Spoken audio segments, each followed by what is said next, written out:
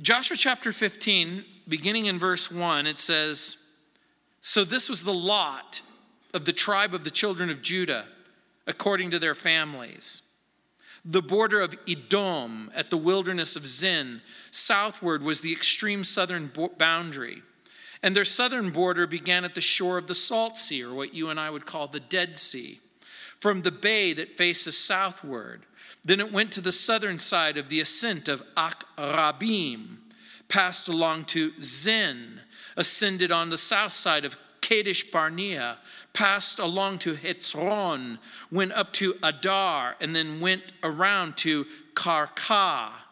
From there it passed toward Atzmon and went to the brook of Egypt, and the border ended at the sea. This shall be your southern border. The east border was the Salt Sea as far as the mouth of the Jordan, and the border on the northern quarter began at the bay of the sea at the mouth of the Jordan. The border went up to Beth Hoglah and passed north to Beth Arabah, and the border went up to the stone of Bohan, the son of Reuben. Then the border went up toward Debir from the valley of Achor, and it turned northward toward Gilgal, which is before the ascent of Adumim, which is on the south side of the valley. The border continued toward the waters of En Shemesh and ended in Rogel. And the border went up by the valley of the son of Hinnom to the southern slope of the Jebusite city, which is Jerusalem.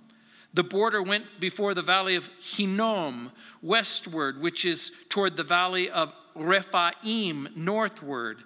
Then the border went around from the top of the hill to the fountain of the water of Nephtoah and extended to the cities of Mount Ephron. And the border went around to Baalah, which is Kiriath Jearim.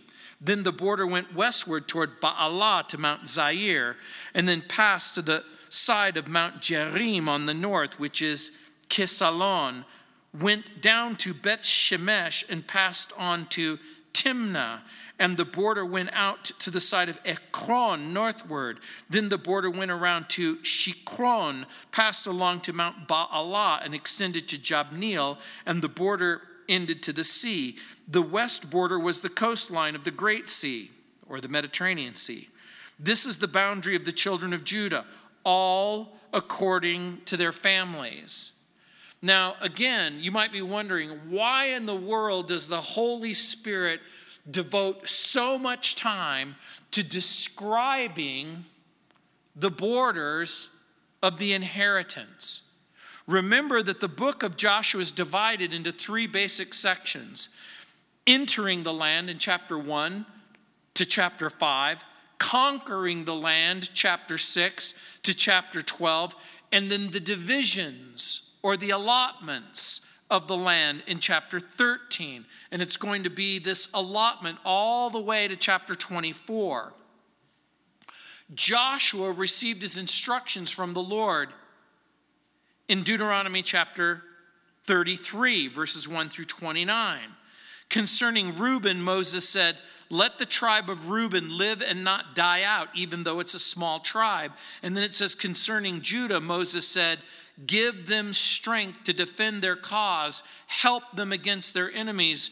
Deuteronomy 33:7. The first allotment is going to go to Judah because they're one of the largest tribes and the strongest tribe.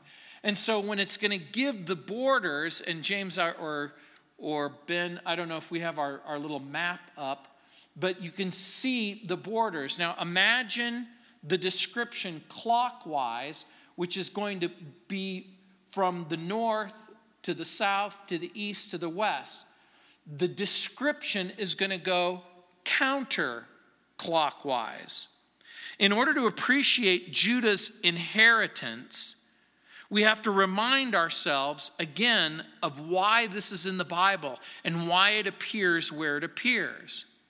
Because it has something to do with the past and the present and the future. Like all of the Bible, and particularly in Joshua, the theme of the chapter is linked to the theme of the book, which is the faithfulness of God. Remember, God is at work in the Bible. When you read the book of Genesis and Exodus and Leviticus and Numbers, and now you push forward into the book of Joshua, you'll see that the book begins to focus on particular people: Abraham, Isaac, Jacob, and then Joseph, and then the tribe of Judah, and then the family of David, which is going to produce the Messiah. All of this has to do with the faithfulness of God. And so, again, in the past, Moses passed the leadership to Joshua. In the book of Deuteronomy, Moses blessed each tribe. And Judah would serve as the source of stability and strength for the nation. And much of Israel's future is going to be in this geographical region. And so, as you can imagine, its borders and its boundaries are going to serve as an important frame of reference for the children of Israel. And of course, the most important part of God's future plans for Israel is going to take place within the confines of its borders. It's going to be in Bethlehem, where Jesus is going to be born. It's going to be in Jerusalem, where most of the unfolding ministry of Jesus is going to take place. And again, as we go through the different sections, these particular geographical regions are going to be more and more important. So the chapter describes the land given to the people, their territory in verses 1 through 12, their towns in verses 20 through 63. And of course, the special promise of the hill country of Hebron to Caleb in verses 13 through 19. So in brief, we're going to see Caleb the fighter in verses 13 through 15. Caleb the father in verses 16 through 19. And as part of the reward for capturing Debir, or Kiriath Sefer, Caleb is going to be given this as part of his inheritance. And Kiriath Sefer is a word that means the place of the book, or the place of instruction. And so it's going to serve an important point, and it's also going to remind us that even at this time, these people are literate. They're capable of hearing, understanding, receiving instruction. As part of the reward for capturing Debir, Caleb is going to give his daughter Aksa in marriage to her cousin Othniel. And he is going to be the first judge of Israel after the book of Joshua. So, the tribe of Judah receives its inheritance. Now, again, you have to understand something. It isn't just a list of places and geography, although it is a list of places and geography. This is going to be their home. This is going to be their future. Some of you grew up in one place, or you were born in one place, and you moved to another. Imagine, and it's not going to take a whole lot of imagination for some of you to just think back to the place where you were born, or think back to the place you were raised. And then at some time in your life, your family decided you're going to move, you're going to come, and you're going to go somewhere else. You're going to come to Colorado. And this is going to be your home. This is going to be the place where you're going to raise your children. This is the place that's going to form their formative years and direct their paths. This is part of what you have to begin to understand and appreciate.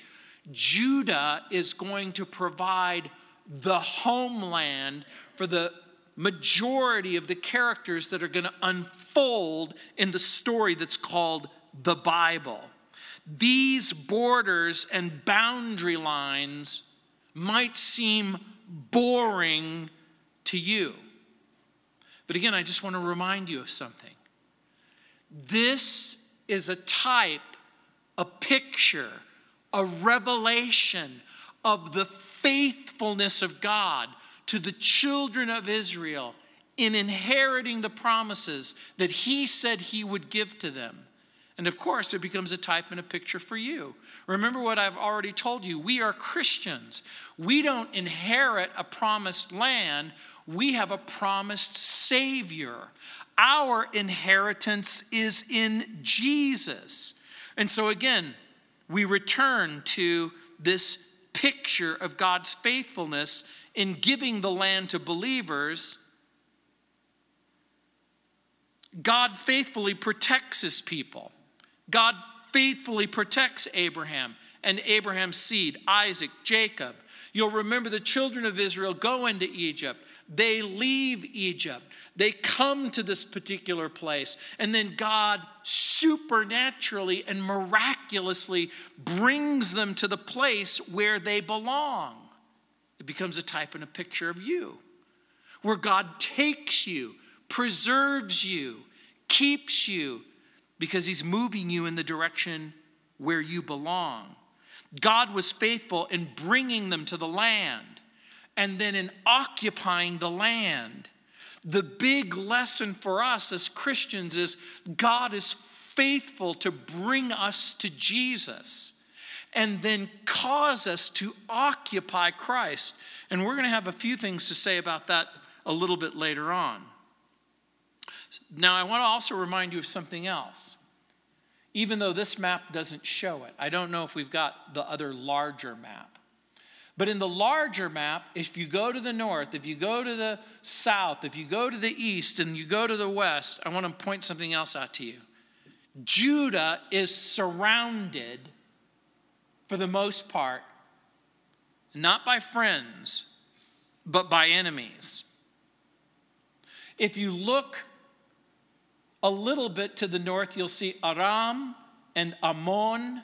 You'll see Reuben and Benjamin and Edom to the south. Judah is going to be sandwiched between the two major superpowers of its time. In the north, Assyria. In the south, Egypt. Judah is placed in a position surrounded by dangerous neighbors. And so is the Christian. Now, like I said, to the east are the Moabites, to the south the Edomites, to the southwest are the Amalekites, to the west are the Philistines. Even though you see it says Judah and Simeon, this is going to be the area that's going to be occupied to the north and to the south by the Philistines, who are going to be a persistent problem, even as you get into the reign of David and Solomon. The land was ideally suited for vineyards. This was a place of valleys and hills. This is the place where when the spies came into the land, they go into the valley and they cut a great big cluster of grapes, because it's the land of milk and honey and fruit. Judah is the future source for the Messiah. And of course, Jesus is the man from Shiloh, the man who brings rest and peace. And so, again, when you think about that territory, that's what it begins with, a description of it in verses 1 through 12. And just very quickly, when it says, so this was the lot of the tribe of the children of Judah according to their families, the border of Edom and the wilderness of Zin, you go southward, was the extreme southern boundary. If we have the map back up again, you can see if you go all the way south to the right, you'll see the water. That's the Dead Sea. And so the wilderness of Zin is south of Beersheba. And it's on the southern side of the ascent of Akrabim.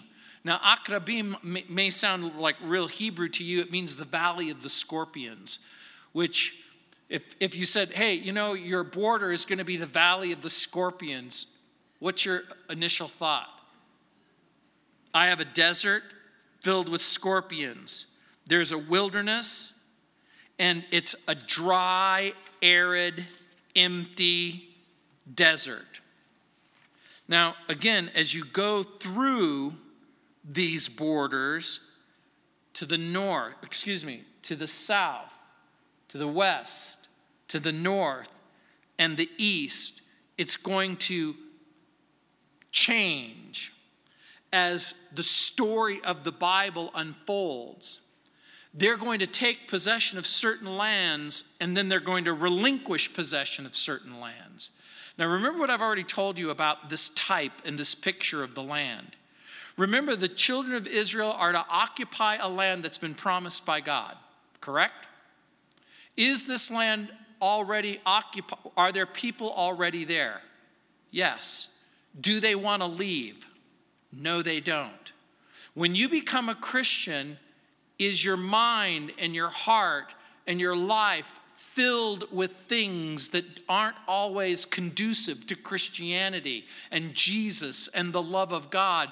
Are there things in our life that God speaks to us about and says, these things have to go, and we know that they have to go, and we address those issues, and then sometimes we have to readdress the issue? Well, the same is true here, because they're occupying the land, but several of these places they're going to take, and the people of Judah are going to conquer, and then they're going to occupy. Now we look at Caleb the fighter in verses 13 through 15. Look as we, again, follow along in the text. It says, now to Caleb, the son of Jephunneh, who we learned a lot about in chapter 14, he gave a share among the children of Judah, according to the commandment of the Lord to Joshua, namely Kiriath Arba, which is Hebron. Arba was the father of Anak. The real reason why it was called Kiriath Anak, it means this was the land of the giants.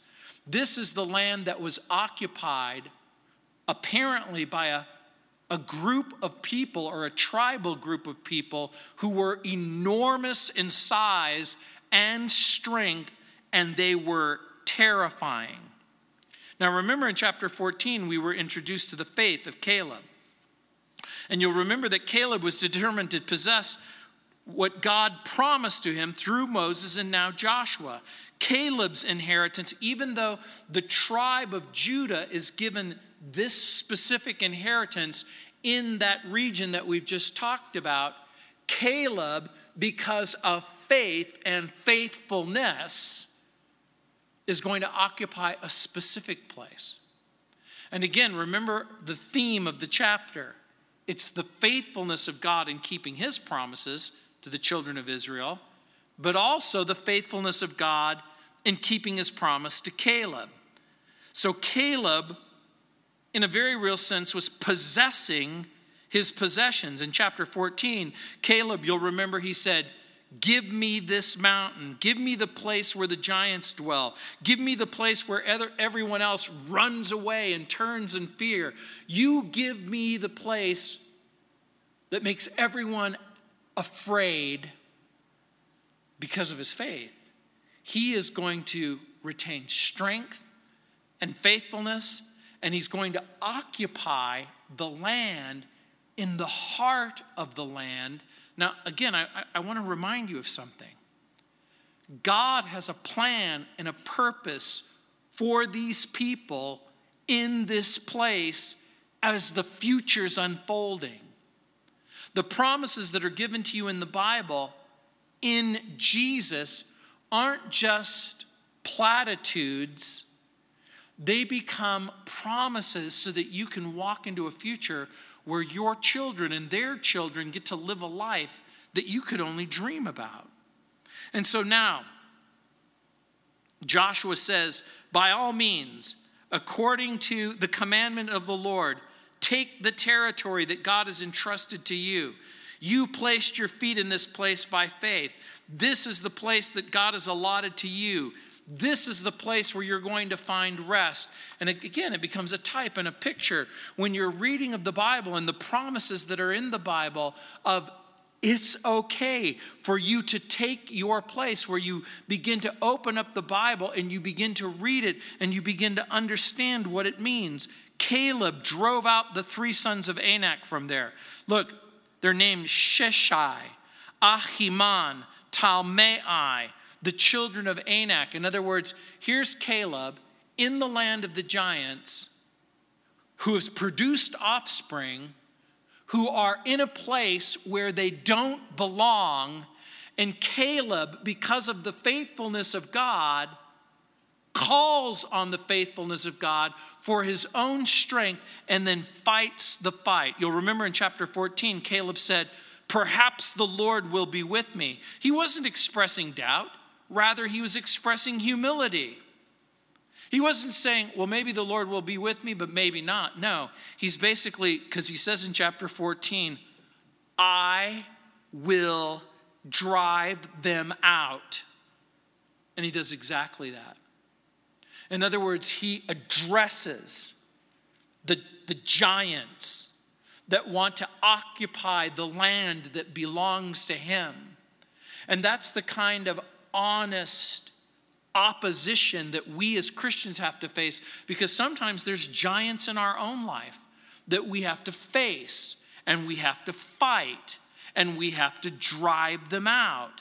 Caleb had faith in the word of God, in the promise of God, in the presence of God. And so in verse 15, look what it says. Then he went up from there to the inhabitants of Debir. Formerly the name of Debir was Kiriath Sefer.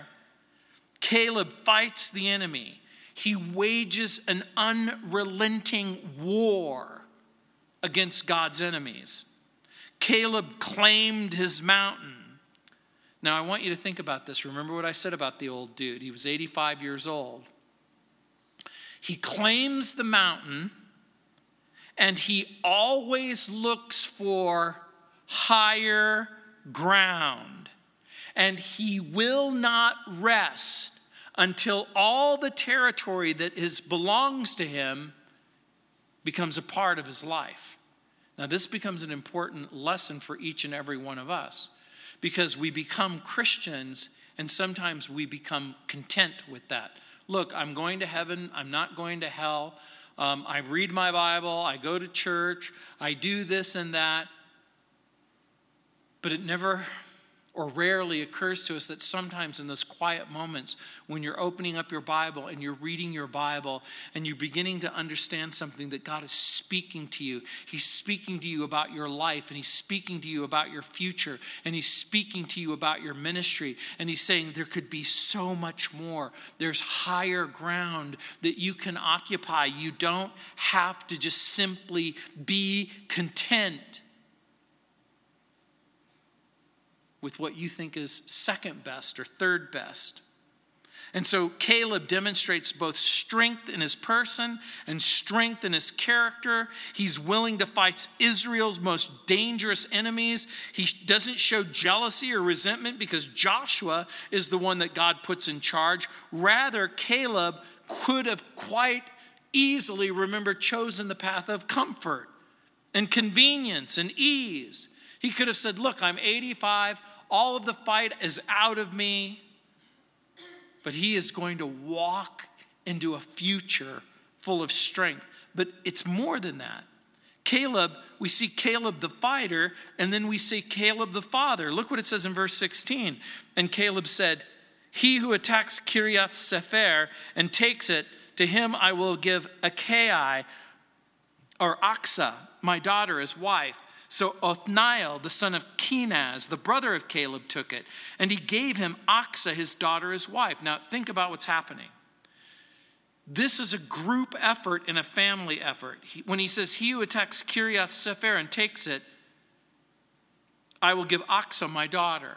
This was something that was predominant in the ancient world. And you're going to see it later on in the Bible where David is going to take Jebus, or Jerusalem, and he's going to offer a reward for the mighty men who are willing to do the difficult task of fighting the fight. But it also reminds us of something.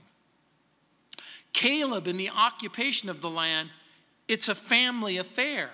In other words, he isn't the only one doing the fighting, but he is enlisting his family. His brother's son is going to accomplish this goal. And by the way, he's going to figure prominently in Israel's history. And in the next book, the book of Judges, he is going to emerge as the first judge in the history of Israel. It says in verse 18, now it was so when she came to him that she persuaded him to ask her father for a field.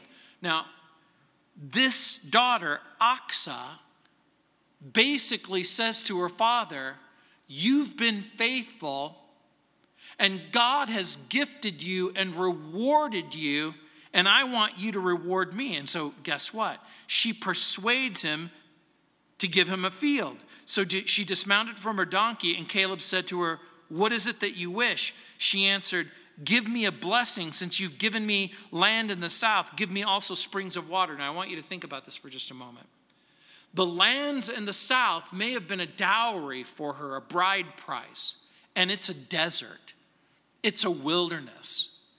A desert doesn't do much good unless you have water to bring life to that desert. Some Bible teachers have seen in this a type and a picture of an inheritance of a faithful child. So there's several different dynamics that we could think about even as we look at this text. The first dynamic that we can look at is Caleb gets his reward. But he doesn't just simply own his reward, but he's willing to pass it off to a future generation. You're saved. God has saved you in Christ. God could raise up children, and who knows, but that your children are going to come to you and say, I want what you want. I want a Savior. I want life. I want eternal life.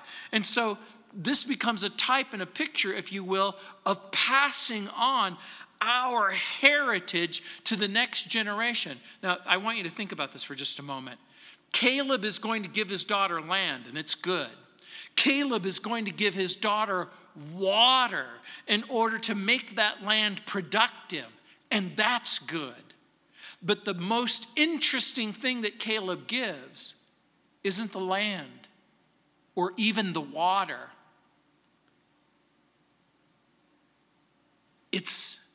He gives an example of faithfulness that his children and their children can follow. And so it would make sense that she would say, look, what good is it for me to have land unless I can have water? And again, some Bible teachers have seen in that a kind of an allegory where, guess what? We're Christians and we have a Bible and we have a church and we have doctrine and we have teaching. But what good is it to possess a land but you don't have water in order to bring life to the land? And in that I see a type and a picture almost of the Holy Spirit, where we occupy Christ and we're thankful for all that Jesus does for us. But remember, Jesus said, if I go, I'm going to prepare a place for you. And if I go, I'm going to send someone. I'm going to send the Comforter, the Holy Spirit, and he will be in you, and he will be with you, and he will be in you. And the Holy Spirit, remember, becomes a type and a picture of rivers of living water flowing from inside of us. And so, again, nothing is more precious than water when you live in a desert. And part of the point of Caleb, he's going to share with his children the choice things in the future generations.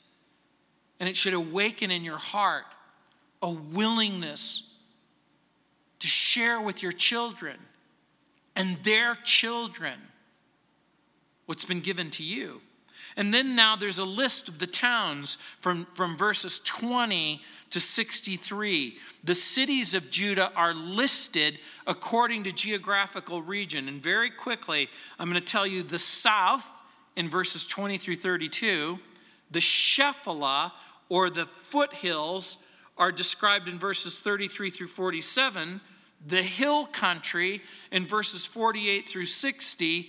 And then the wilderness. This is that wilderness area that slopes down all the way to the Dead Sea. And I've been to Israel some 14 times. And if you ever leave Jerusalem and you go down into this wilderness, this is the wilderness area that later Jesus is going to be tempted in. But in verse 20 it says, this was the inheritance of the tribe of the children of Judah, according to their families. Now, I want you to think about this. There's over 100 cities that are listed. It may not mean a whole lot to you, but this means that the tribal group of Judah are going to occupy lands that they didn't cultivate. They're going to have vineyards and trees that they never planted. They're going to live in houses that they never built. And so this is the inheritance of the tribe of the children of Judah according to their families. The cities at the limits of the tribe of the children of Judah toward the border of Edom in the south. Remember, that's where the border of the enemy is. There's Kabzeel, Eder, Jagur, Kinah, Dimona, Adada, Kedesh, Hatzor, Ithnan, Ziph, Telim, Bealot, Hatzor, which we know is going to be one of the major strongholds that are captured. Hadattah, Kiriot. That may not seem like a very important thing, but a New Testament figure is going to be from this particular area. His name, Judas. Have you ever heard of Judas Ishkariot? This is where he's from. Ish means man. Kiriot is the town. Hetzron, which is Hatzor. Aman, Shema, Molodah, Hatzar, Gadah, Heshmon, Bet Pelet, Hatzar Shul, Beersheba, Bizjotjah. Now, Beersheba means the well of the oath. And that's going to be a city that many of you are going to be familiar with, because if you're familiar with Genesis, Exodus, and Leviticus, if you remember the stories in Genesis, Beersheba is the place where the patriarchs spent a lot of time. Abraham, Isaac, and Jacob. Badah in verse 29. Ejim, Etzim, El Tolad, Hetzel, Hormah, Ziklag, Madmanah, Sansana. Verse 32. Leboath, Shelim, Ain, Rimon. All the cities are 29 with their villages. Now, in verse 32, we have a little bit of a problem. There are 38 locations listed, but then it says there's only 29 villages. So what do we do? What do we think about when we read this? Well, it may be that some of the locations were too small to receive the designation of city. I don't know if you've ever been to a place like in Wyoming or T-shirt, Nebraska, or you go to a place in Colorado where the population is 17 people, and you go, this doesn't really qualify as a town or a village or whatever. So it could be that some of the locations were too small to receive the designation of city. It may be that it was incorporated part of the territory that belonged to the tribe of Simeon. We actually don't know the answer. In verse 33, it says, in the lowland, Eshtaol, Zorah, Ashna. Eshtaol is the place of the vineyards. Zonah, Inganim, Tapua, Inam, Jarmuth, Adulam, where there's caves, Sokot, Azekah.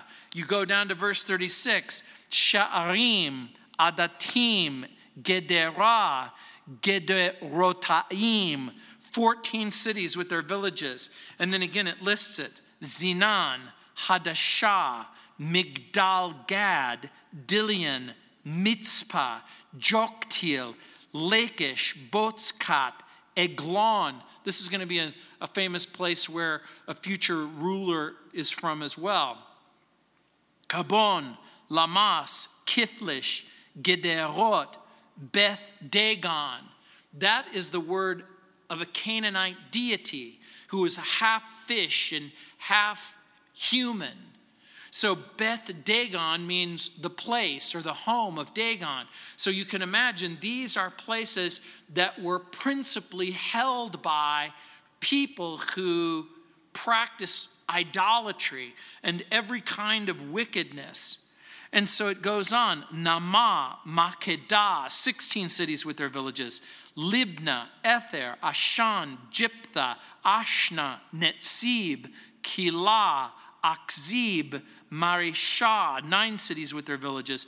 Ekron with its towns and villages. From Ekron to the sea, all that lay near Ashdod with their villages. These are going to later become Philistine strongholds. And this is, again, one of the deep regrets of Joshua. He never literally secures the coastlines from the Philistines. And this is going to prove a problem when we enter into the book of Judges and we see the pernicious, persistent problems that they're going to encounter because they didn't deal with these people. Ashdod, with its towns and villages. Gaza with its towns and villages. Now I want you to understand something. When it's talking about these Philistine strongholds, Israel and the people of Judah had the right to occupy them and possess them, even though they didn't really faithfully do it.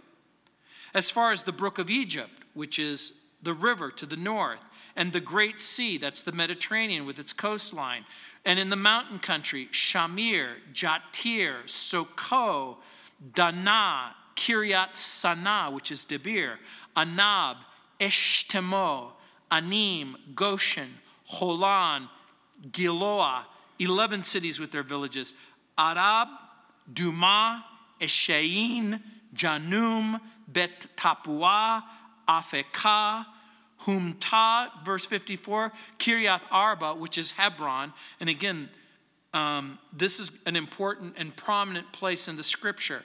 In the time of Genesis, it was called Mamre. This is the place where Abraham gets a pre-incarnate visit from Jesus. This is the place where the Lord shows up. This is the place where Sarah is told she'll give birth to Isaac. Hebron will become the burial place of Abraham, the burial place of Sarah, the burial place of Isaac and Jacob, and eventually Joseph. So you can imagine this is a land that's steeped in history. And Zior, 9 cities with their villages. Maon in verse 55. Carmel, which is all the way to the north. Ziph, Jutah, Jezreel, which is part of the valley. Jokdim, Zanoah, Cain, Gibeah, Timnah, 10 cities with their villages. Halul, Bet-zur, Gedor, Marat, Bet-anot, El-Koton, 6 cities with their villages. Kiriath Baal, which is Kiriath Jearim, and Reba, 2 cities with their villages. In the wilderness, Bet Arabah, Medin, Sekaka, Nibshan, the city of salt. Now, Nibshan, the city of salt, is an area that was along the coastal region of the Dead Sea. It's later going to be called,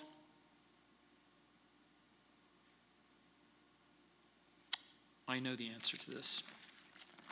I hate it when I have a brain freeze like that.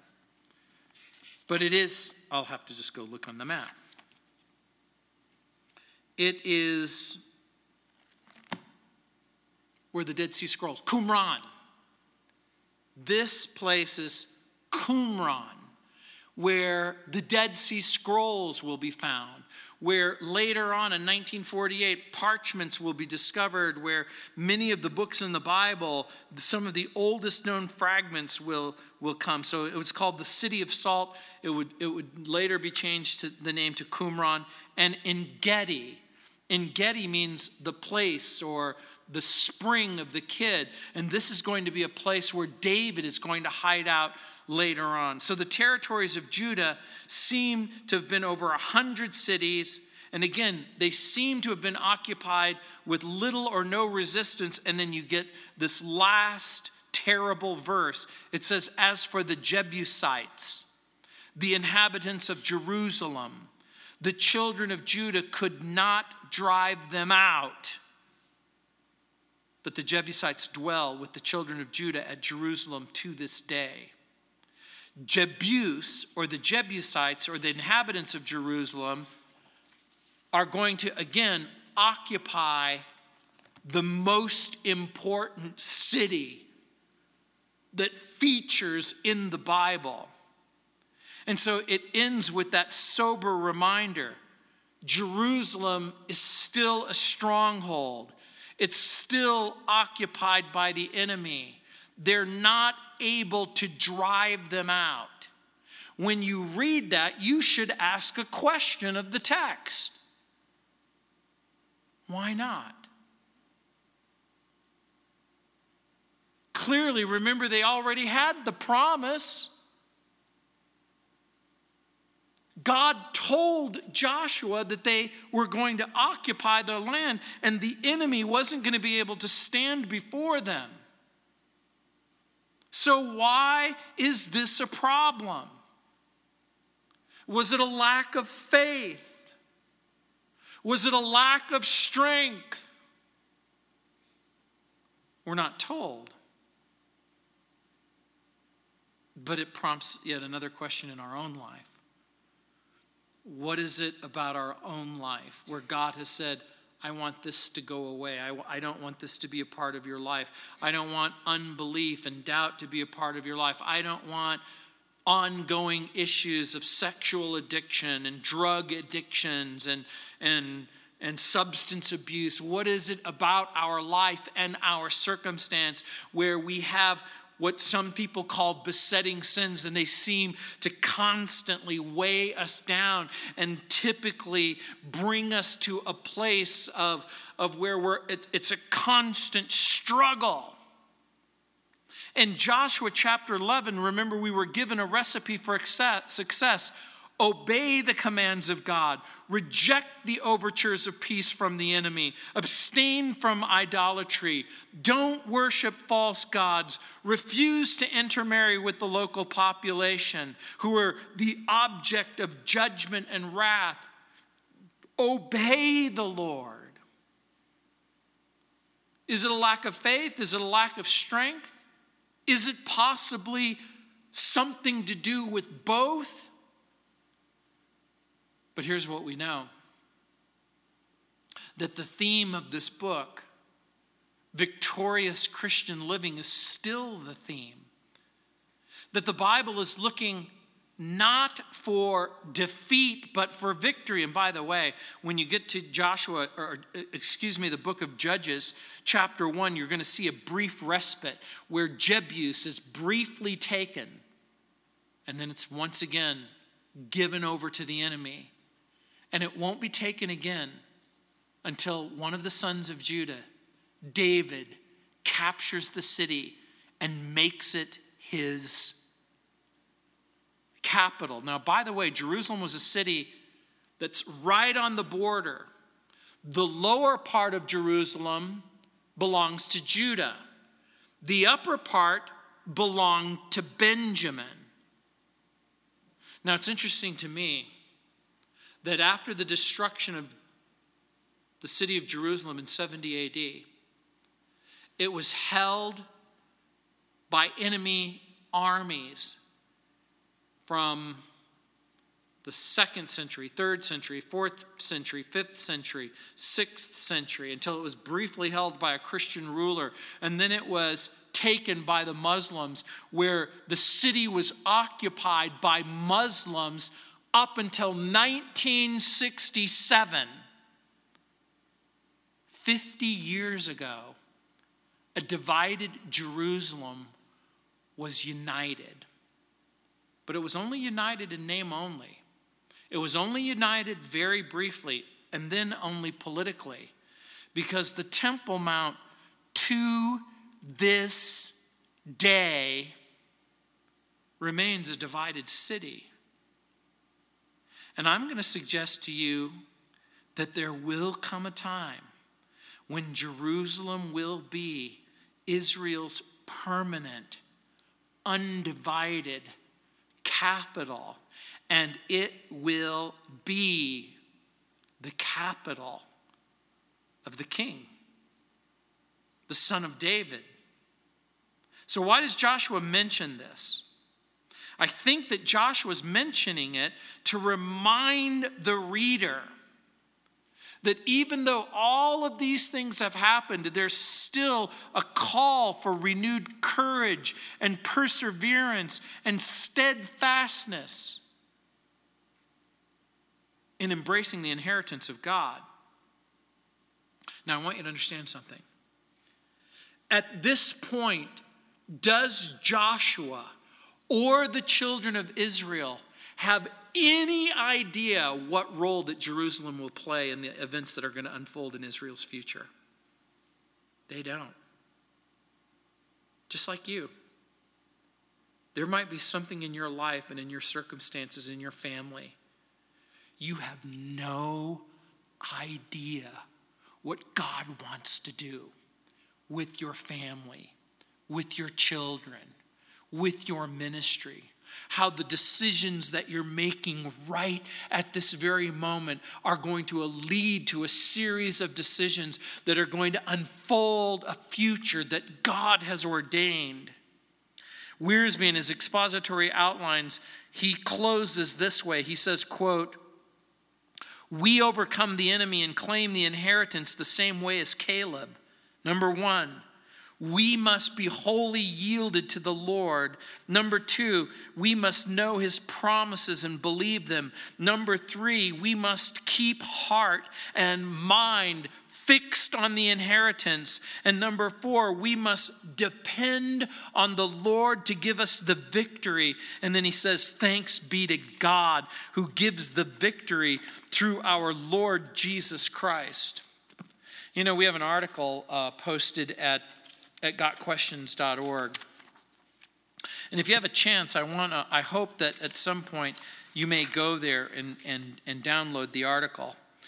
But I just wanted to just very briefly, quickly remind you. I wonder what I did with it. Oh, here it is.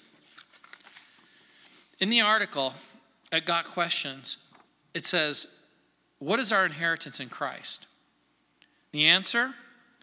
The Bible is full of references to the inheritance believers have in Christ. Ephesians 1:11 says, "In Christ we've obtained an inheritance, having been predestined according to the purpose of him who works all things according to the counsel of his will." Other passages that mention a believer's inheritance includes Colossians 3:24 and Hebrews 9:15. Our inheritance is, in a word, heaven. It is the sum total of all that God has promised us in salvation. Words related to inheritance in Scripture are portion, heritage. 1 Peter 1:4 describes this inheritance further, saying that we have been born again into an inheritance that can never perish, never spoil, never fade. This inheritance is kept in heaven for you. According to the Apostle Peter, our inheritance is distinguished by four important qualities. And I'm just going to give you the qualities real quick. Our inheritance in Christ, imperishable. Our inheritance in Christ, unspoiled. Our inheritance in Christ, unfading. Our inheritance in Christ, reserved. In other words, you don't have to go to Orbitz. You don't have to go to Trivago. You don't have to go online and go, "Hey, I need to make my reservations now." You can't get there via the internet. The only way that you are going to be able to have your inheritance is because you have it in Jesus, which is imperishable, unspoiled, unfading, and reserved. We're going to have communion in just a moment. But that's part of what we're going to do as we close out our service tonight. We're going to remind ourselves of 1 Peter chapter 1, verse 4.